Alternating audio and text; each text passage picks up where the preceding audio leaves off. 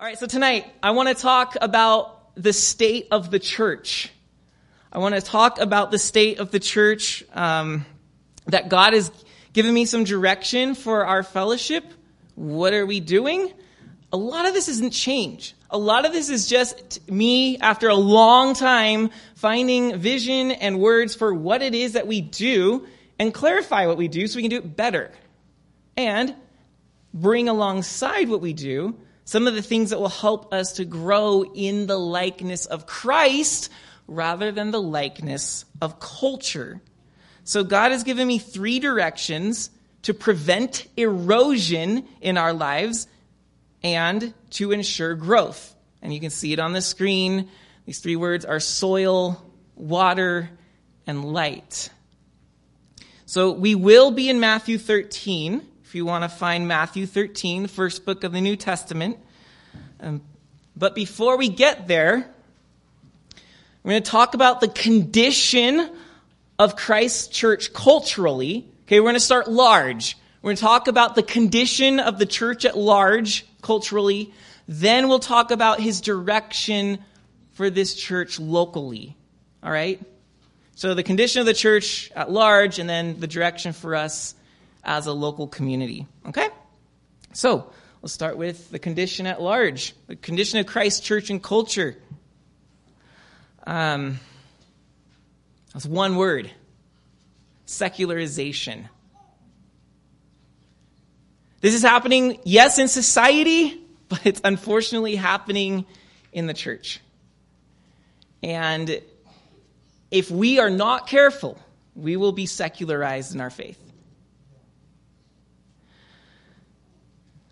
William Ralph Inge said this: whoever marries the spirit of this age will find himself a widower in the next. In other words, the spirit of this age and what it is temporary. It comes, it goes. Like every fad and trend in the history of the world, we've seen empires that claim eternality, empires rise and fall. Let alone fashion trends and interests and different cults and such. Everything comes and goes. But one thing has remained for 2,000 years. That's what we are interested in, is our faith, which has not come and gone. We do not want to marry the spirit of the age or say, let's make Christianity and the spirit of this age go together, because sooner or later we'll be widowers because the spirit of this age will die. It will pass on to something else. We want to be married to the church that Christ has passed down to his apostles, from them all the way down to us for 2,000 years. We're not trying to reinvent the church. And every generation, its goal is not to reinvent the church. It's to receive the faith as it's been passed down to us and express that faith authentically in their culture and context. So we want to be careful where we are. So that's what we're going to look at. So we're going to start with secularism in society.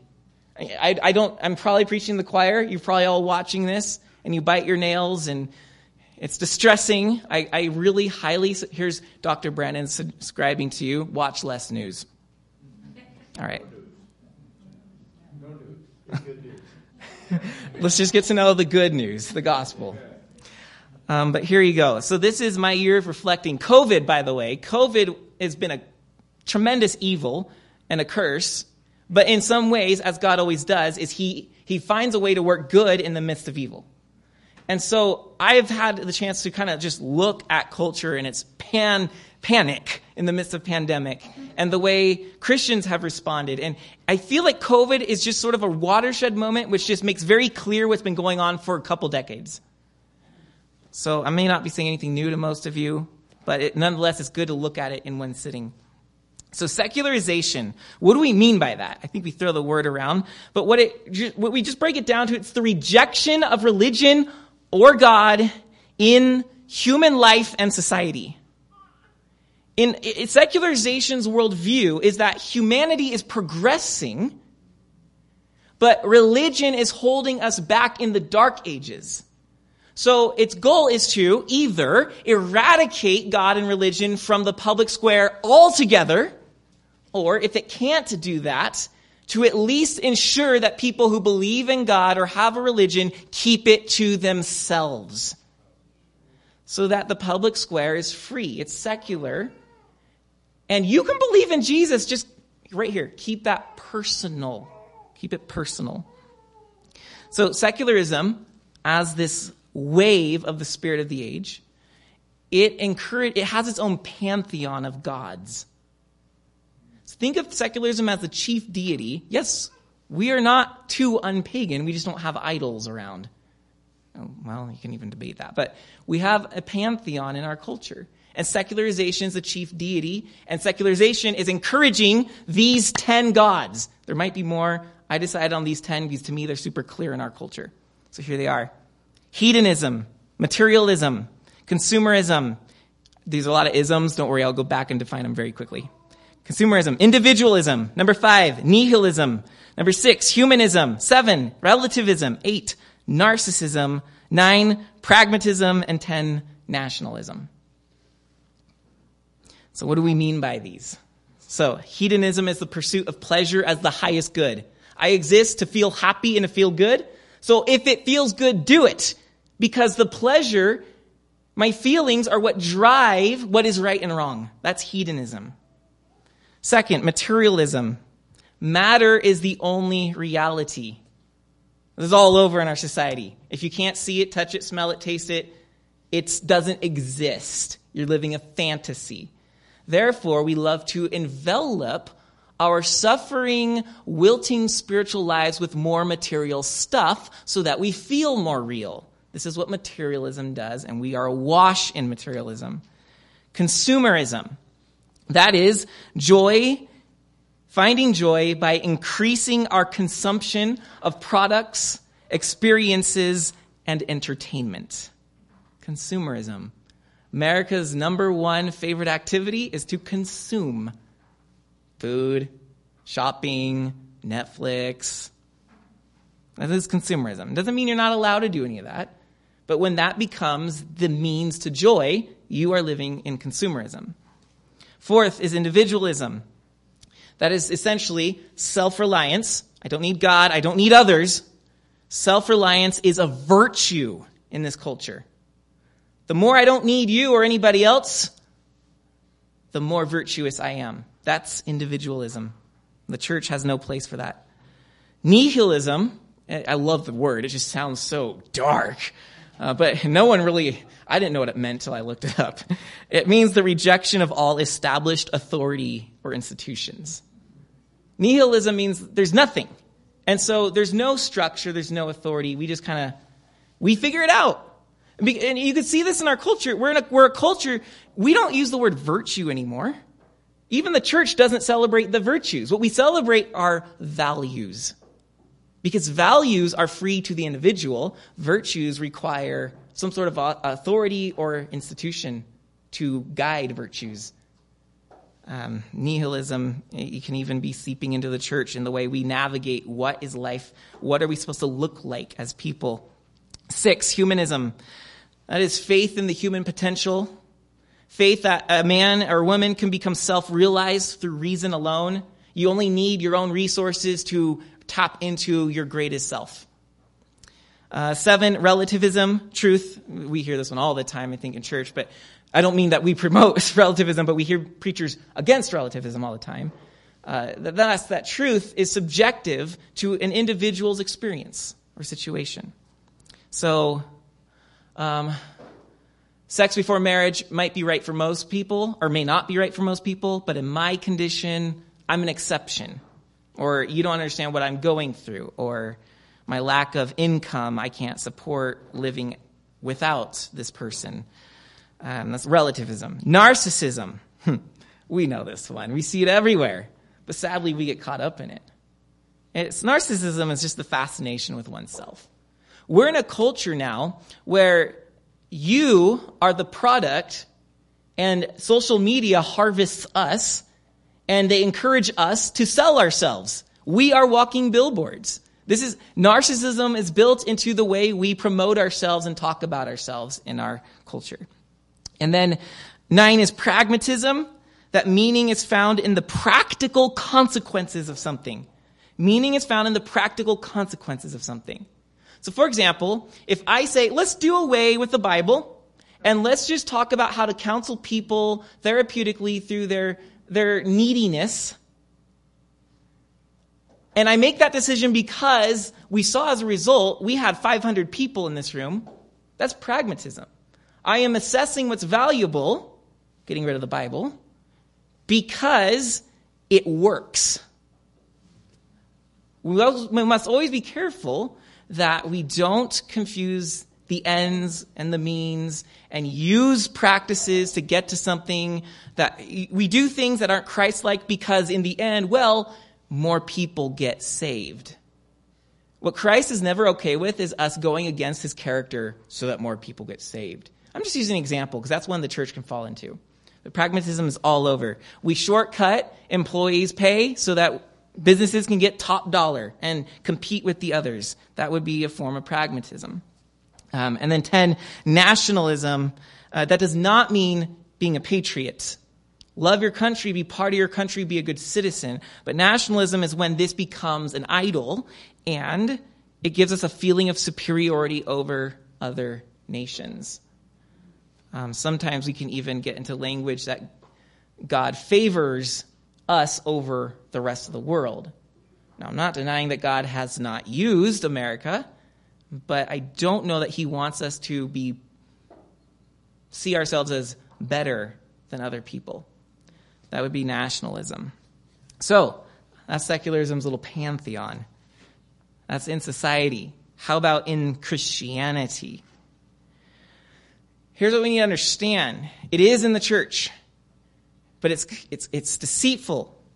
Because secularism is not unbelief. Please hear this. Secularism is not unbelief. Secularism is bad belief. Secularism does not care if you believe in Jesus, just so long as your Jesus doesn't demand the renunciation of all of secularism's gods. Secularism doesn't care if Christ is present, just so long as Christ isn't preeminent. So sure, let him be around, but just keep him down.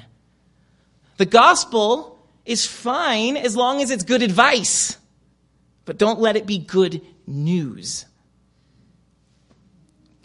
So secularism is rather bad belief. By the way, you hear that secularism isn't unbelief because actually, as secularism is rising, so is spiritualism.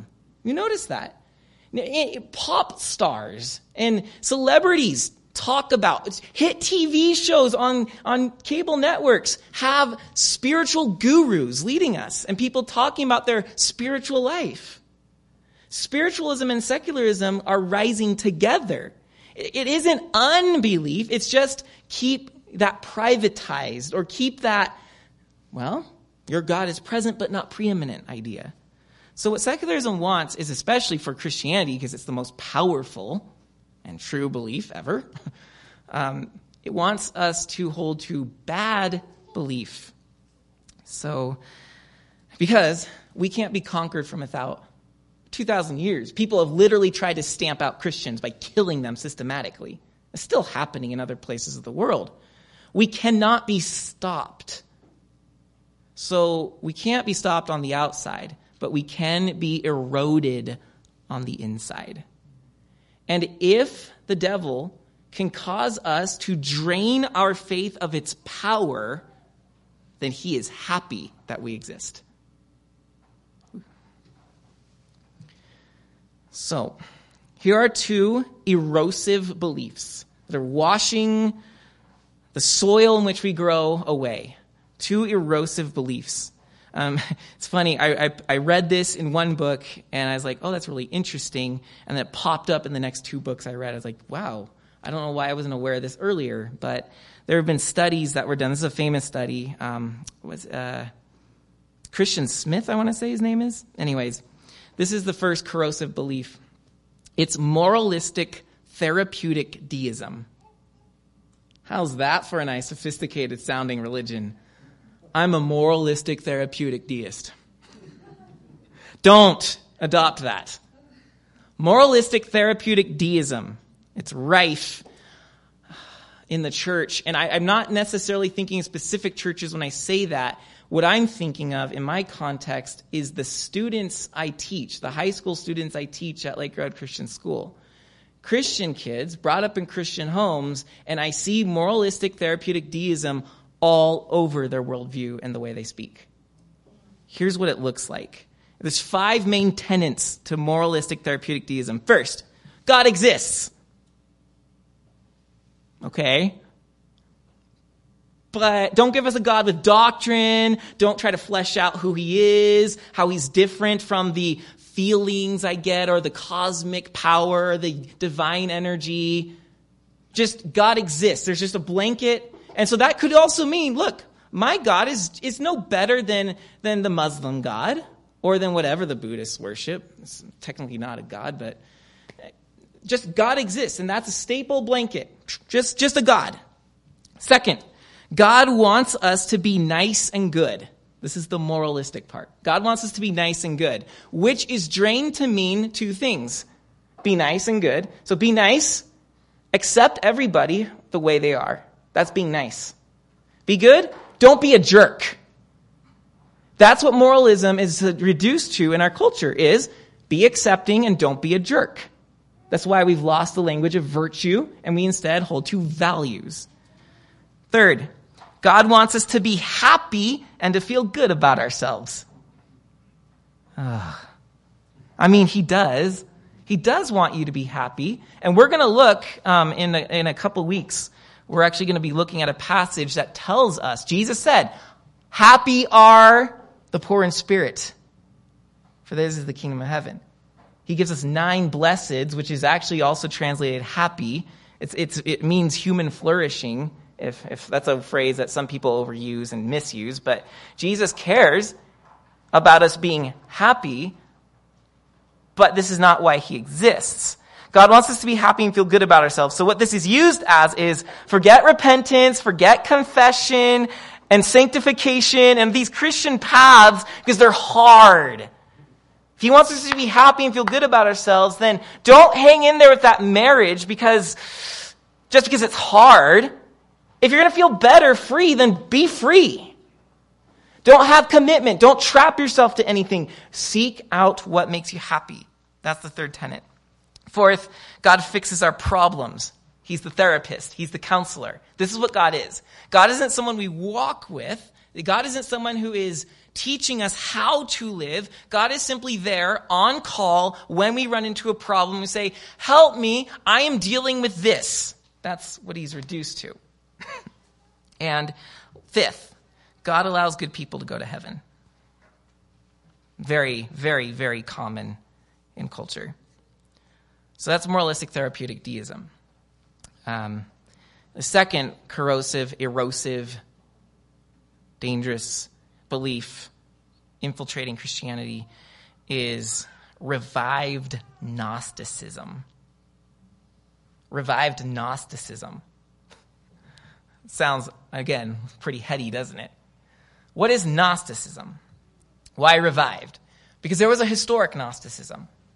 Gnosticism was the first faith that Christianity contended against.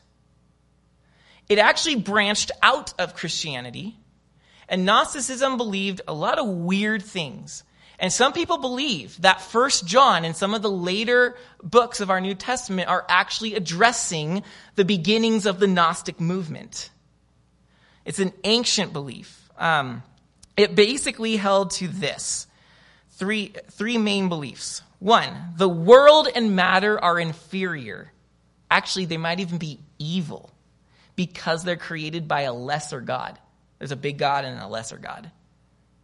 So the world, material, is inferior. It's not the way it's supposed to be. This God sort of messed things up. 2nd, we are saved through personal, secret knowledge which frees the divine spark inside us. So you got to know this secret knowledge. You got to know the tips, the tricks, the hacks, the mystical whatever, so that the divine spark in you is set free. 3rd, we cannot know God. and so we must reject doctrines and creeds. So Gnosticism worked against church doctrine. It encouraged a moving away from the body, from material existence, and this getting in touch with the God within you. Boy, is that setting up our current society, isn't it? It reversed the gospel. It may be another way that's helpful to think about ancient Gnosticism is the way it reversed Christian teachings in two ways. First, creation is not God's good world marred by human sin. That's what we believe. It's God's good world, but it's marred by human sin. They taught rather that creation is God's bad world, and it needs to be improved by human ingenuity. The incarnation is reversed. We believe that God became man to save us from our sin. But ancient Gnosticism taught that man needs to become God, because the God that made this world has imprisoned us in an inferior world. So we have to climb ourselves out to be with the divine. All right. Maybe you can catch some glimpses there of how that is working in our society right now. This is what Gnosticism looks like today. By the way, Gnosticism has always been a leech. It's been a parasite. So early in Christianity, it sucked onto Christianity, and it sucked Christ out of it and left everything else. So that you have this sort of they read the scriptures and things, but they just didn't have the power of Christ. Christ wasn't a human being. He was just this ghost that didn't even touch the earth. It drains it. It hollows out Christianity. Gnosticism is always changing because it's always finding a way to latch on to whatever society is willing to give it. And so the way Gnosticism is parasite today is these three beliefs. You can see how they're very consistent with the ancient. 1, divinity is inside me. Divinity is inside me. Everyone's talking about getting in touch with the God within you. Or I am a God. And these self-improvement things that are about trying to get this stifled divine spark to shine. Let people see who you really are. Divinity is inside me. 2, inferiority is outside of me. Inferiority is outside of me, which means I can't trust external authority because authority is in here.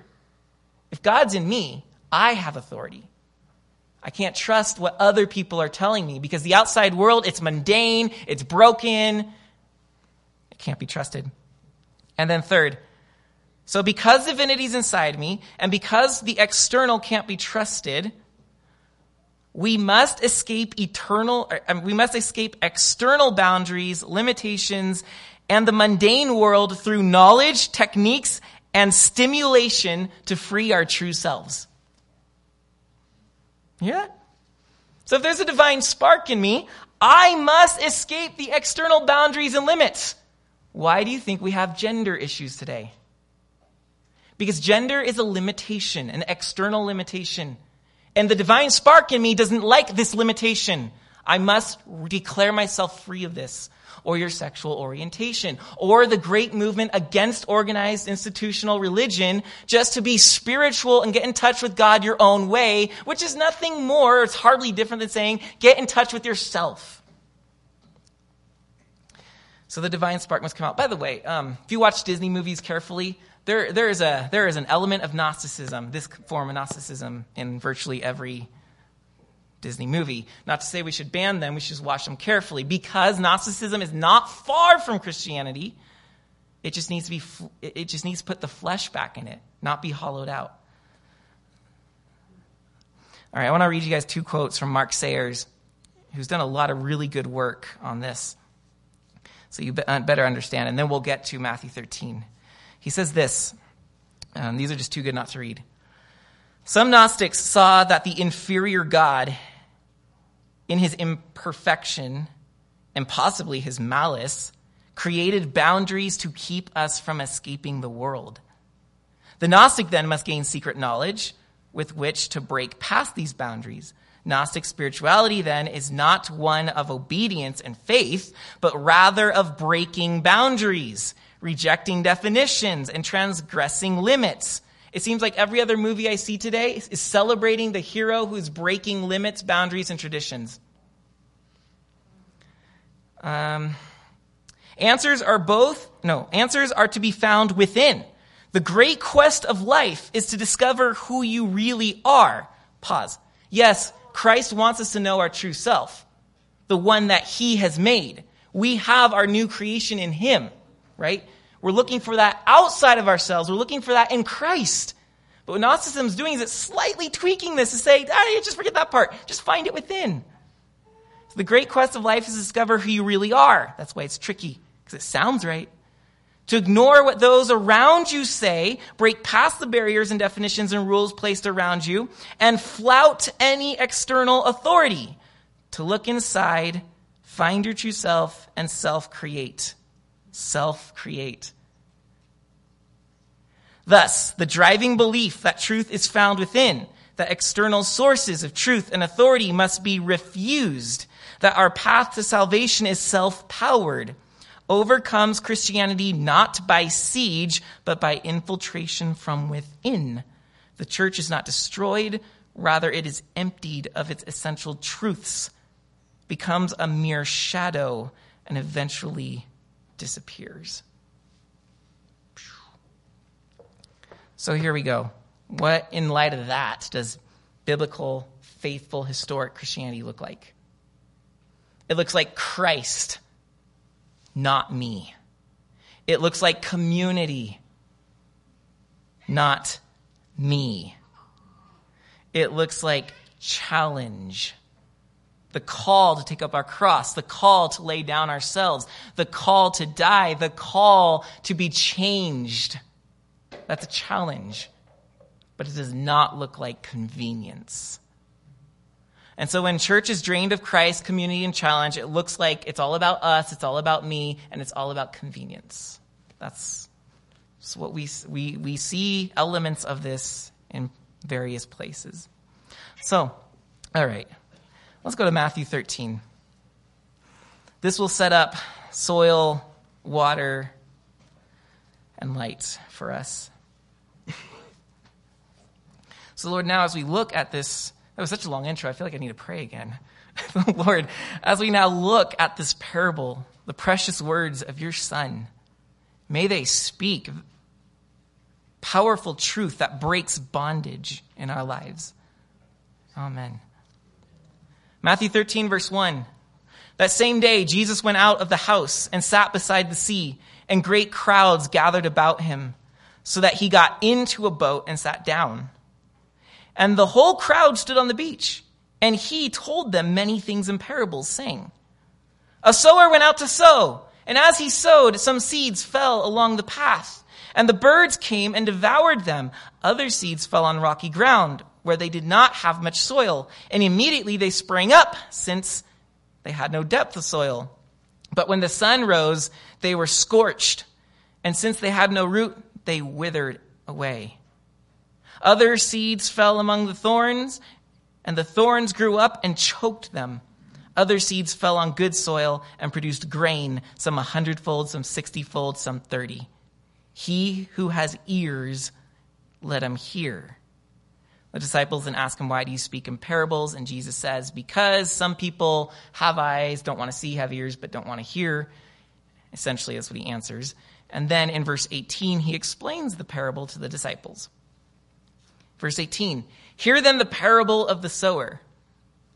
When anyone hears the word of the kingdom and does not understand it, the evil one comes and snatches away what has been sown in his heart. This is what was sown along the path. As for what was sown on the rocky ground, this is the one who hears the word and immediately receives it with joy, yet has no root in himself, but endures for a while, and when tribulation and persecution arises on account of the word, immediately he falls away. As for what was sown among thorns, this is the one who hears the word, but the cares of the world and the deceitfulness of riches choke the word, and it proves unfruitful. As for that was sown on good soil, this is the one who hears the word and understands it. He indeed bears fruit and yields, in one case 100-fold, and another 60, and another 30. All right. Why does Jesus tell this parable? In context, we see that the Pharisees were making accusations about Jesus. If you will look just a little before at chapter 12, verse 22. 12:22, we see this. A demon-oppressed man who was blind and mute was brought to Jesus, and he healed him so that the man spoke and saw. And all the people were amazed and said, "Can this be the son of David, their promised deliverer?" But when the Pharisees heard it, they said, "It is only by Beelzebul, that the prince of demons, that this man casts out demons." Ooh. They just said basically, it's by the prince of the demons, the devil, Christ is doing these works. And that's when Christ then says, all manner of sins will be forgiven. But in verse 32, whoever speaks a word against the Son of Man will be forgiven, but whoever speaks against the Holy Spirit will not be forgiven, either in this age or in the age to come. Did I blaspheme against the Holy Spirit? People ask sometimes, did I do the unpardonable sin? You probably didn't, unless you are attributing the power of Christ to the power of the devil. That's what the Pharisees have done. And so Jesus here now shifts. They then ask for a sign, and Jesus, as an evil and adulterous generation, asks for a sign. I'll give you this sign, that I'll be like Jonah in the belly of the whale. I'll be in the earth for 3 days, and I will come back. He then talks about the unclean spirit that leaves a man, but then comes back with 7 more unclean spirits. It's like the Pharisees. Like in their piety, they've gotten rid of one demon, but because they're not filling themselves with the power of the Spirit of Christ, there's going to be 7 bigger, badder demons that are going to fill them. And then his mother and his brothers come say, "We want to talk to you, Jesus," presumably to tell him he's crazy like they do in Mark. And then in chapter 13, it says that he leaves the house and went to the sea, and the crowds pressed, so he had to be on a boat, and on the boat he told them this story, this parable. Why is he telling them this parable? He's speaking in parables because seeing, the Pharisees don't see. Hearing, the Pharisees don't hear. In other words, they see what's happening in front of them. They hear the words of Christ, and yet they're choosing not to see what they're seeing, and they're choosing not to hear what they're hearing. They're choosing to assert their opinion on it instead. So Jesus shifts to parables. He tells them in verse 13, "This is why I speak to them in parables, because seeing they do not see, and hearing they do not hear, nor do they understand. I am speaking therefore in parables so they can stop casting their vicious, demon-centered power on what I'm doing, so that those who hear, who have eyes to see and ears to hear, and are wanting to see and wanting to hear, will press in closer, will press in and say, 'Teach us more about what you said.'" This parable is coming at a moment of terrible unbelief, a terrible denial of Christ's power. And so the parable then goes on to give us the 4 soils. The first seed is thrown on the pathway. The pathway is trodden by feet and has no soil. It's hard, packed earth. And so when the seed hits it, the birds come and take it. The second seed is thrown on little soil. It's rocky soil. There's some soil, but underneath there's too much rock, so when the roots could only go down so far, and it shot up quick, but when times got tough, it withered away. So that's little soil. The third soil is crowded soil. The seed that fell among the thorns. There's some soil there, but the thorns are choking it as it grows. And it can't quite receive the life of Christ because life is squeezing it out. And then fourth was the good soil that produces 100-fold, 60-fold, 30-fold. And that's good news because Jesus didn't say the person who's growing in me is going to look exactly like that person over there. There's different levels of successful growth in Christ. But we see these 4 soils. And what Christ is aiming at is that we would have good soil because good soil retains water. You throw water on the path, it rolls right off. You throw water on the rocky ground, it dries up in the sun. You throw water on the crowded, weedy soil, the weeds take a lot of the water from the seed, but you put water on good, rich soil, and a crop grows. And when the crop grows, when it penetrates and peeks through the earth, it can then receive the sunlight it needs to keep growing. So we, brothers and sisters, we need rich soil, we need living water, and we need pure light. This is how we are going to grow in an age where birds are snatching, the birds of bad belief are coming and taking the power of the gospel from our lives, where a shallow faith that doesn't quite understand any more than what modern society is saying, just make sure that you feel happy and that God is making you feel better about yourself. That's rootless. There's no root, there's no soil there. So you'll wilt somewhere down the road. Materialism, consumerism, the mass of just constant voices coming at us, the weeds. Christ is asking his followers to allow his words, his gospel, his power, his presence to take a root in good soil. So at Calvary Chapel Twin Peaks, God gave me these 3 images of soil, water, and light. This is what we need to grow. And it starts with soil, of course. So here's our solution. Secularism is a problem. Yes, societally and even in Christianity. But we have a solution. We don't have to let it erode our faith, because if we have good soil and living water and pure light, we will grow. And there will be no question about it. So let's look at them. Soil, number 1. Soil keeps us rooted in our historic faith. Historic faith. Soil keeps us rooted in our historic faith.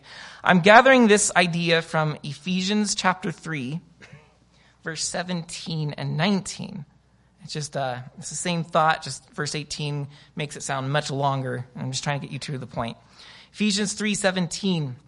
Paul prays that you, being rooted and grounded in love, may be filled with all the fullness of God. That's starting in Ephesians 3:17. Soil keeps us rooted in historic faith. So, we want to be rooted and grounded in the Christian tradition. The Christian tradition.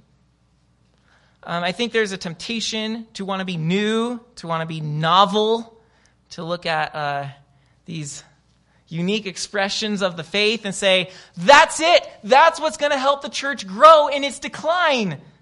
No. Because if for 2,000 years the historic faith and Christian tradition has done well, despite greater pressure and persecution, that's what we need. The church is being robbed of its power. We need to get back to its power. And so we want soil. We want to be rooted and grounded in the Christian tradition. Not chasing after the new, the novel, and the exciting. And flirting around. What does Paul... Oh, this just came to me in 1 Timothy. He says, don't go on with this endless genealogies and fables. Stick to the gospel. So as we do, we will discover freedom as we are formed by our faith. Gnosticism says eliminate forms, eliminate limitations, and then you will thrive. But historic, faithful, traditional Christianity says, no, our faith is given to us to form us so that we may grow. And that's what we want, is we want a faith that is forming our lives, that's instructing us. We don't trust the divine spark in us. We trust the actual uncreated light who is God guiding us from the outside. And of course, he's come into us, which is just the beautiful harmony. Oh, we'll talk about that next week. But so here's a risky saying today.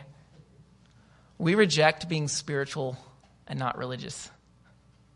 That's such a common phrase. Everybody's spiritual, but I think Richard said this last week. Everyone is getting more spiritual, but none of them say it's because of Christ. Spiritual but not religious is Gnosticism. It is this getting in touch with the spiritual thing that helps the inner me do better, but not this outer structure. Now, pause. Because now I think someone is in here is probably going, yeah, but we're a relationship, not a religion. I hear you. We are. So there's 2 extremes we can go here. Spiritualism, which is just, I just kind of do my own thing. Religion, I just do whatever they say. Relationship is where we want to be. But relationship looks more like religion than it does like spiritualism, doesn't it? Think of a marriage. You guys aren't married because each of you say, I'm just going to do what my own divine spark wants me to do. It's a horrible marriage and it doesn't work. It requires the coming together of two parties and the formation of them.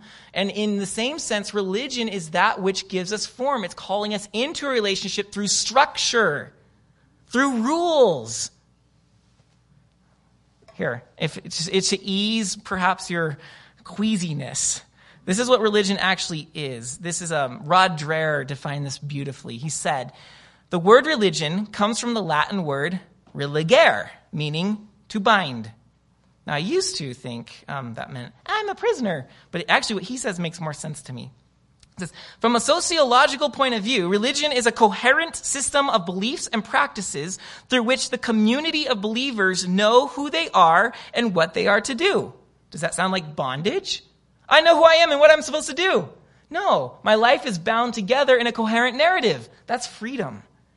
These beliefs and practices are held to be rooted in, These beliefs and practices are held to be rooted in and expressive of the sacred order, both grounding and transcending existence. They tell and enact the story that holds the community together. And under that sense, Calvary Chapel Twin Peaks has always been a relational religion. We trust this is our external authority, the scriptures. And, well, that's a good starting place.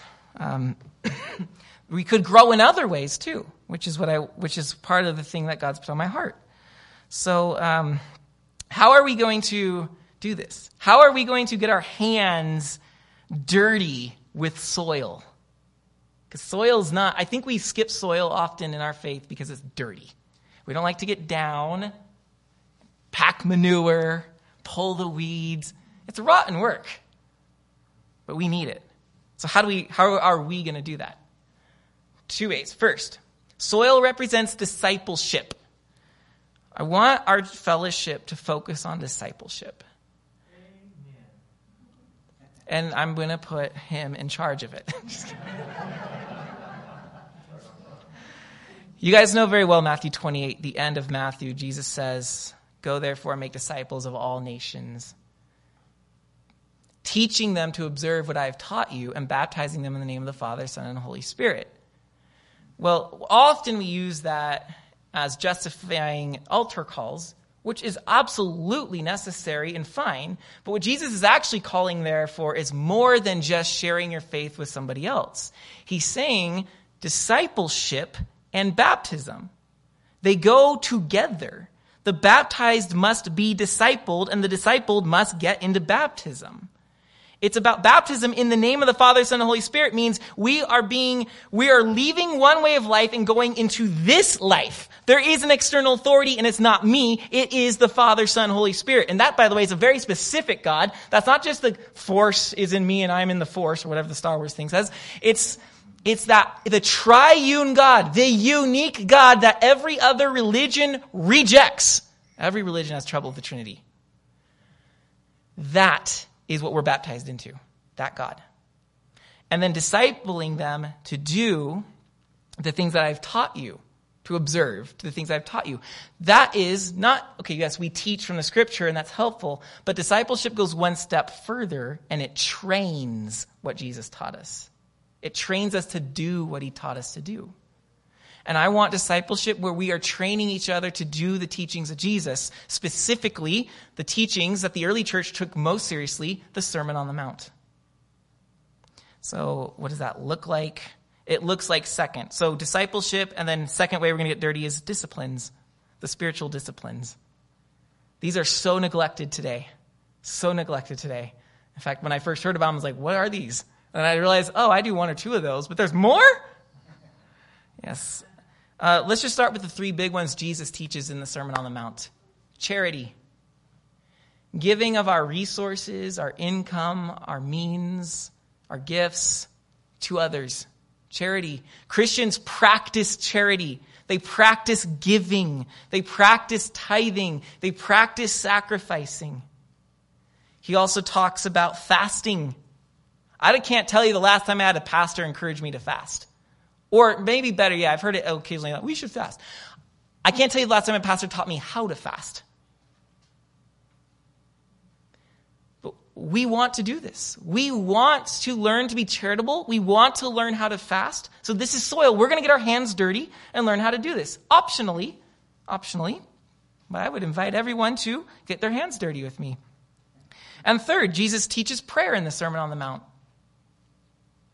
Now, we pray in our service a lot. I'm going to talk about that in a little bit. But prayer has been, since we started the Psalms, has become such a big part of my life. I can't tell you how much preaching the Psalms has changed me.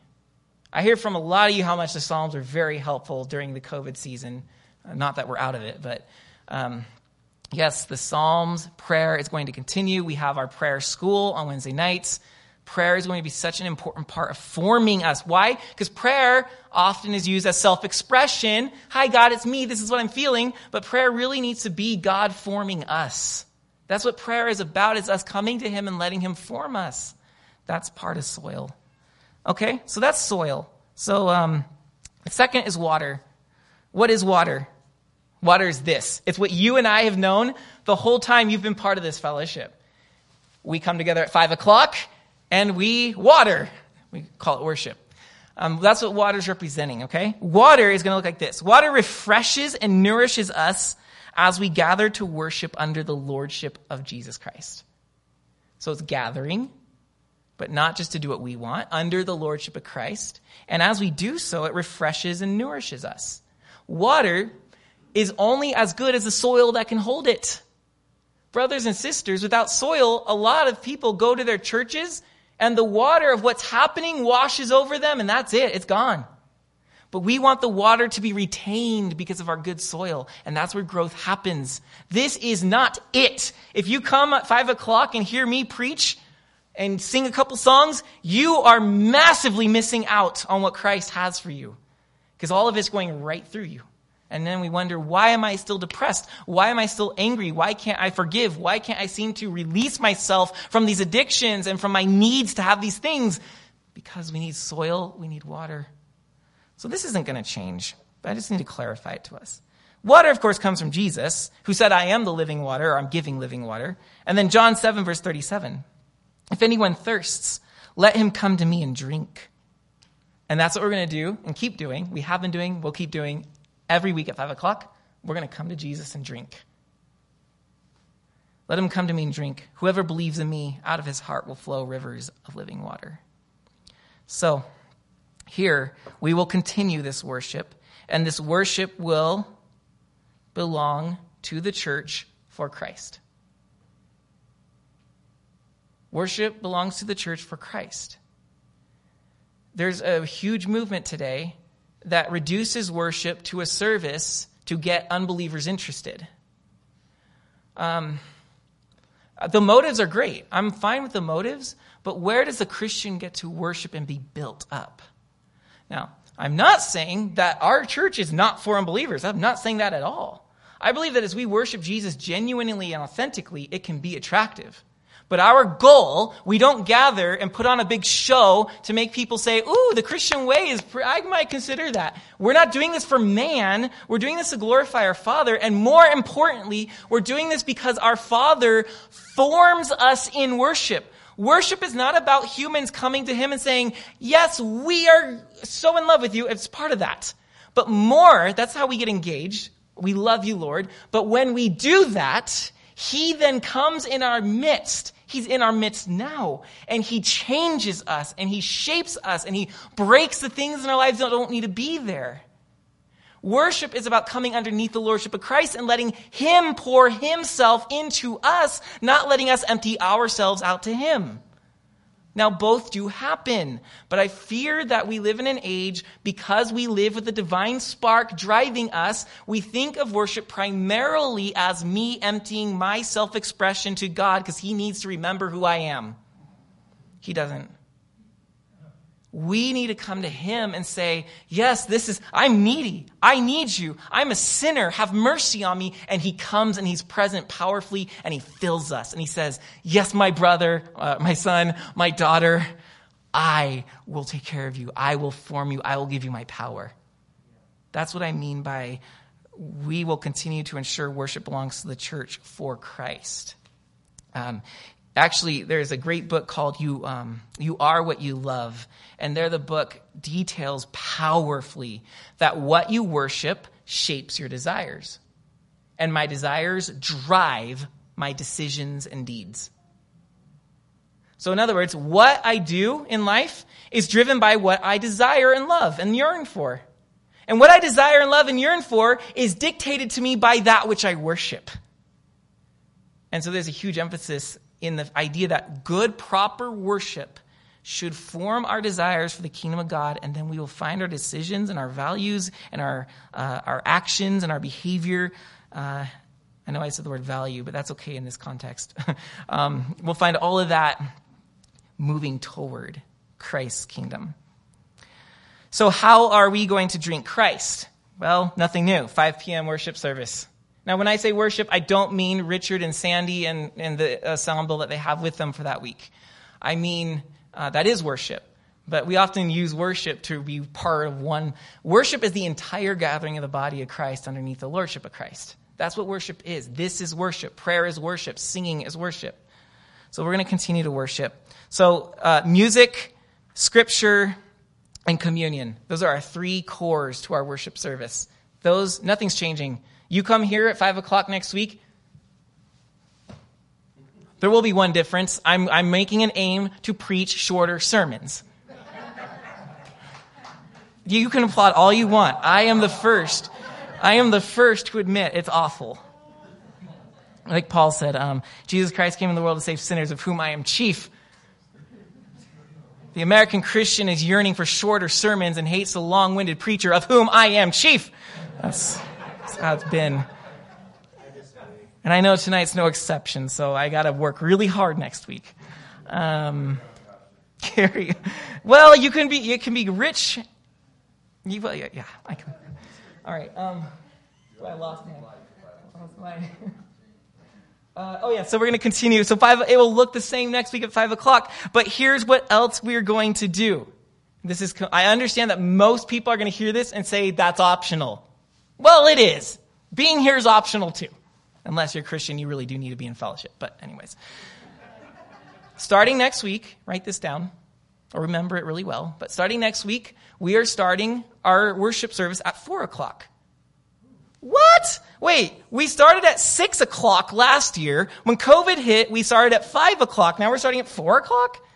Well, yes. We're going to start a prayer service at 4 o'clock, which will bleed right into what we do at 5 o'clock. So, in other words, you forget and come at 5 o'clock tomorrow. Don't worry, you missed the prayer service, but you didn't miss the singing and the preaching and the communion. That's still at 5 o'clock.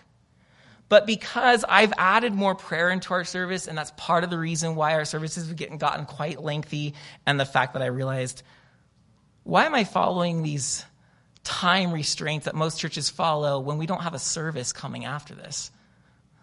That liberation wasn't helpful for you, but so we can pour a prayer service at 4, pour our prayers into that, and then I can try to keep 5 o'clock like an hour. That's the goal. The reason I'm also saying that is because I want children's ministry to happen at 4 o'clock. And there's 2 reasons for this. First, children's ministry is often, and I hear this, well, you hear it everywhere, often is seen as, we'll put the kids over there so we aren't distracted. That's actually not what's happening. Gio and Sonia work to pour into our children, to pour Christ into them. It is a ministry. And by putting at 4 o'clock, we'll recognize that the children have their ministry. But that will also then enable us to pray without distraction. But then at 5 o'clock, we're going to bring the children in. I don't think Christ wanted the kids out of the church's gathered worship. Now, I know that Micah and Ashley and my wife and the Parkers maybe, like they're kind of like, well, I don't know if I like that, because it's hard to kind of keep track of your kids. But friends, kids are mightily adaptable. And if they're told this is how it is, rather than we're kind of just waiting for children's ministry to start, they can adapt. Second, if I preach shorter and we keep it from 5 to 6, kids can do that. They can absolutely do that. So that's my goal. And so to recap, 4 o'clock. If you come at 4 o'clock, you will gather and you will hear me lead you in prayers like we did before worship and after worship. Our praise prayers and our confessional prayers. I will be leading us in formed prayer. And what I mean by formed prayers, these are prayers that come right out of the Bible. We're praying scripture, and occasionally we will add a prayer from church tradition. And the reason these are good is because they've survived 2,000 years and they're apparently worth praying. So we will be praying form prayer, which will then give way to a psalm, a devotional teaching on a psalm, like 15-minute psalm. Because that way, we want to keep going through the Psalms and learn the language of prayer and praise. It was invaluable what we've been doing in the Psalms up to this moment. We will keep that going at 4 o'clock. After the psalm, we will then have free prayer. So that's not form prayer. That's where the prayers of the people, the prayers that are on our hearts, we offer them up. We take the prayer cards, which are back there, by the way, and you should fill them out. We'll take these prayer cards, and as a fellowship, we will pray for the needs on these cards. Whatever comes to you in the gathering, we will pray for those things. We will pour our supplications out before Christ. And then when that is done, the worship team will begin singing. They'll just right there, just amen, and they will be singing. We'll actually end with Our Father who art in heaven, hallowed be thy name. And then the worship team will take off at the first song, and we'll keep going. That'll be, I hope, slightly before 5 o'clock, actually, that worship will begin. So as people come at 5, we're coming into a house that has already been prayed in and is already singing. It's so awkward when you come into a quiet room and everyone's sitting there waiting. Isn't it? We didn't know that when we had dinner every week, and we would just like eat and talk and come, and we had to like drag people back in here like, hey, dinner's over. But once COVID hit and we stopped having dinners, it was like this, oh, this is weird. Like we're just waiting. It's 5. We're starting and there's like 3 people here. And then they trickle in as worship's going. But anyways, I just had to share that little thought I had about it'd be cool to be coming into a room prayed for and already singing. Okay, so then that's water. So soil, water, finally light. Light. This is the last and most important component of growth. You absolutely need soil or the water means nothing. The soil needs to have water. And then when the plant begins to have growth, it must photosynthesize. We must receive the light of Christ, but something else happens as we do. So light is the presence of Christ we receive in fellowship and produce through Christ-likeness. Please catch that. Light is something that we receive, and as we receive it, and we're receiving it in fellowship, yes, you can do your devotions and receive Christ's presence. We receive Christ's presence as we sit here at the 5 o'clock worship and in prayer, but in fellowship is when Christ's presence is enhanced. And it's something modern Christianity is forgetting, and I pray that the coronavirus's online church versions does not sap the presence of Christ from our midst as we gather. It can be all too easy for too many people to decide that church is, I got my sermon, I talked to 1 or 2 Christians during the week, I've got fellowship. Oh, Lord have mercy. No, light is the presence of Christ we receive in fellowship, but then as we receive it, we will then become producers of it. This comes from Matthew 5:14, where Jesus told us, you are the light of the world. Let your light shine before others so that they may see your good works and give glory to your Father who is in heaven. So as we fellowship and we receive the light of Christ, we will also be building each other up unto good works so that the world will see the light. That's what Jesus said. He was unashamed of saying, hey, my Christians, do good works. I think at some point we thought, oh no, but we're saved by faith through grace, not of works. So we got shy about works. Friends, works are our evangelism. And we need these. It's Christ-likeness is what our good works are. Our good works are not trying to gain Christ's favor. Our good works are building Christ-likeness into us. That's what we're aiming for. So, this is what we're going to do. This is our goal. We will form souls in the likeness of Jesus Christ. That's it. We'll form souls in the likeness of Jesus Christ. And you cannot do that without fellowship. Because I can't become like Christ. I cannot check my anger, my annoyance, my frustration, my humility before others if I'm not with others. I am a saint when I'm alone. And I'm not actually growing when I'm alone. We grow in community and fellowship. And so we will grow in the likeness of Christ. Now, I say form souls because the popular version, moralistic therapeutic deism, is a church that is catering to the self. We want to give people what they like. We want to make them feel happy about themselves. Of course, goodness, Lord knows we need to feel good about ourselves every now and then. I don't mean a faith where we beat each other up all the time. But our mission is not to just, everyone come in, you're doing great, you're happy, and I'm going to tell you 5 ways to have the best New Year of your life. Hey, you know what? Receive some of that. But that is not our aim in gathering. It's to form souls, and we have to go deeper than how we feel if we're going to form our souls. So we do not exist to cater ourselves. We are not consumers of church culture, and we are partakers of the divine nature. 2 Peter 1:4. We are partakers of the divine nature. I did not say, the Bible does not say we become the divine nature. We are partakers in the divine nature, as Christ modeled for us in his incarnation, perfectly human, perfectly God. We can become partakers, not become God. Oh, Lord, forgive that thought. But become like God, be partakers in his nature. That's what it means to form a soul. By the way, we're nearly done. Next week, I don't know if you know this, but the church has historically celebrated, starting next week, it's Epiphany. I don't like the word Epiphany. It sounds weird. It sounds Catholic. And I don't mean that in a mean way at all. It just doesn't resonate with me until I realize that the church has also historically used a word called theophany. And all these words mean is it's the manifestation of God. So the Catholic Church has done that with the 3 wise men coming on January 6th. And so the 3 wise men, Jesus is manifested to the world. Other churches have done, actually, outside the Catholic Church, have done theophany is the baptism of Christ, where the Father says, this is my Son, and the Son is seen there, and the Spirit comes upon him. That the Trinity is revealed to the world on that day.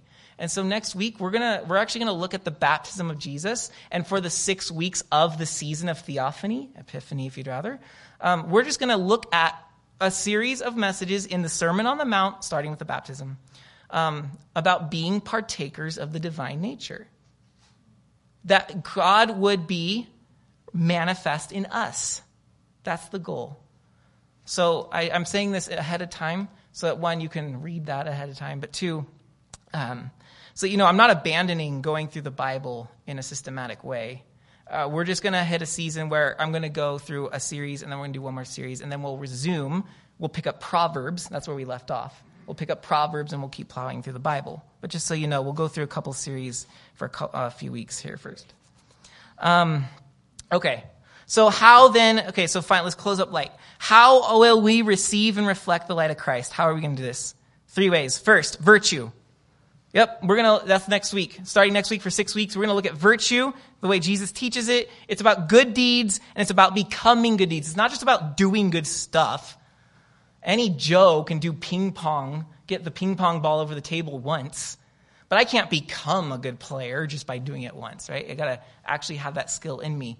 It's about getting virtue inside us. Virtue is God-likeness. Getting that inside us. So virtue is one of the ways we're going to shine light. Second is through fellowship. We talked about that. If you want to look up 1 John 1:7, he says that when we are in the light, we have fellowship with one another. And the blood of Jesus Christ, his Son, cleanses us from all our sin. That's a fellowship. So a monthly meal. Our meals will return. Not every week. It's not economically sustainable with the conference center shut down. And it's also probably not wise that we're going to do that every week with the coronavirus still in existence. But I would like to see a monthly meal, something we can look forward to at the end of each month, a meal. And I would like to start that, Lord willing, at the end of January. And that meal will be at 6 o'clock. So if you want to be super soil, water, light, then come at 4 and pray. At 5, we will worship. And at 6, we will eat. That last Sunday of the month. Also home studies and meals. Of course, this might be more in the future with COVID and stuff, but getting the fellowship beyond gathering on Sunday and into each other's lives. I need help, though. That's partly why I'm sharing all this with you guys, is I'm just one person who says this is what the Bible shows us, but I'm a terrible organizer. Britt and my wife knows, and some of you who possibly figured out by now, I'm a hermit, largely, who happens to be forced to be in public because Christ said, you are a pastor. And then third, so it's virtue, fellowship. Third is missional engagement. And Michael Beavers has given us a lot of missional ideas. That's not just an add-on. I mean, we introduced that a while ago, but we need to see that as really a big part of what it means to be a light. And missional just means being it's like missions, but it's for laymen like us that aren't full-time missionaries. It's being missional in our day-to-day interactions. And so what this will look like is sponsorship. What does that mean? Well, for as much of church history as I've seen, there was a sponsor who invited a neighbor, a friend who began to get curious about their way of life, not because they were preaching at them, but because they were living the way of Christ. And they said, hey, why don't you go through soil? That's not what you would call it, of course, but why don't you get trained in the way of Christ? And the sponsor would be the one training them until they were ready to commit their life to Christ. And they'd be baptized all at once on Easter. Oh, my Lord. I would love to see on Easter, maybe that's only a couple months away, but next Easter, would that not be amazing if we had a handful of baptisms all at once celebrated on the day of the Lord's resurrection? May the Lord grant that to us as we live missionally and seek one person that we can become a sponsor or a mentor or an elder to just take them through the life of Christ. So that's one of my goals, is I would like us to develop, like, soil isn't just the idea that we have this foundational Christianity, but there's actually a place where we practice that, where we get the way of Christ ingrained in us. We are together. I don't want to call it a class because that always makes people think of there's a lecturer and we sit here. But actually more like an interactive school where we get our hands dirty together. And man, wouldn't that be an easy place to bring someone who's curious about the faith, that doesn't want to get preached at or feel weird, and I don't know, just a much smaller environment. Anyways, all this to come. So, conclusion, secularism threatens to erode the power of Christianity from within. So we need good soil that retains Christ's living water and grows fruit and receives and reflects the light. His light. So let's pray.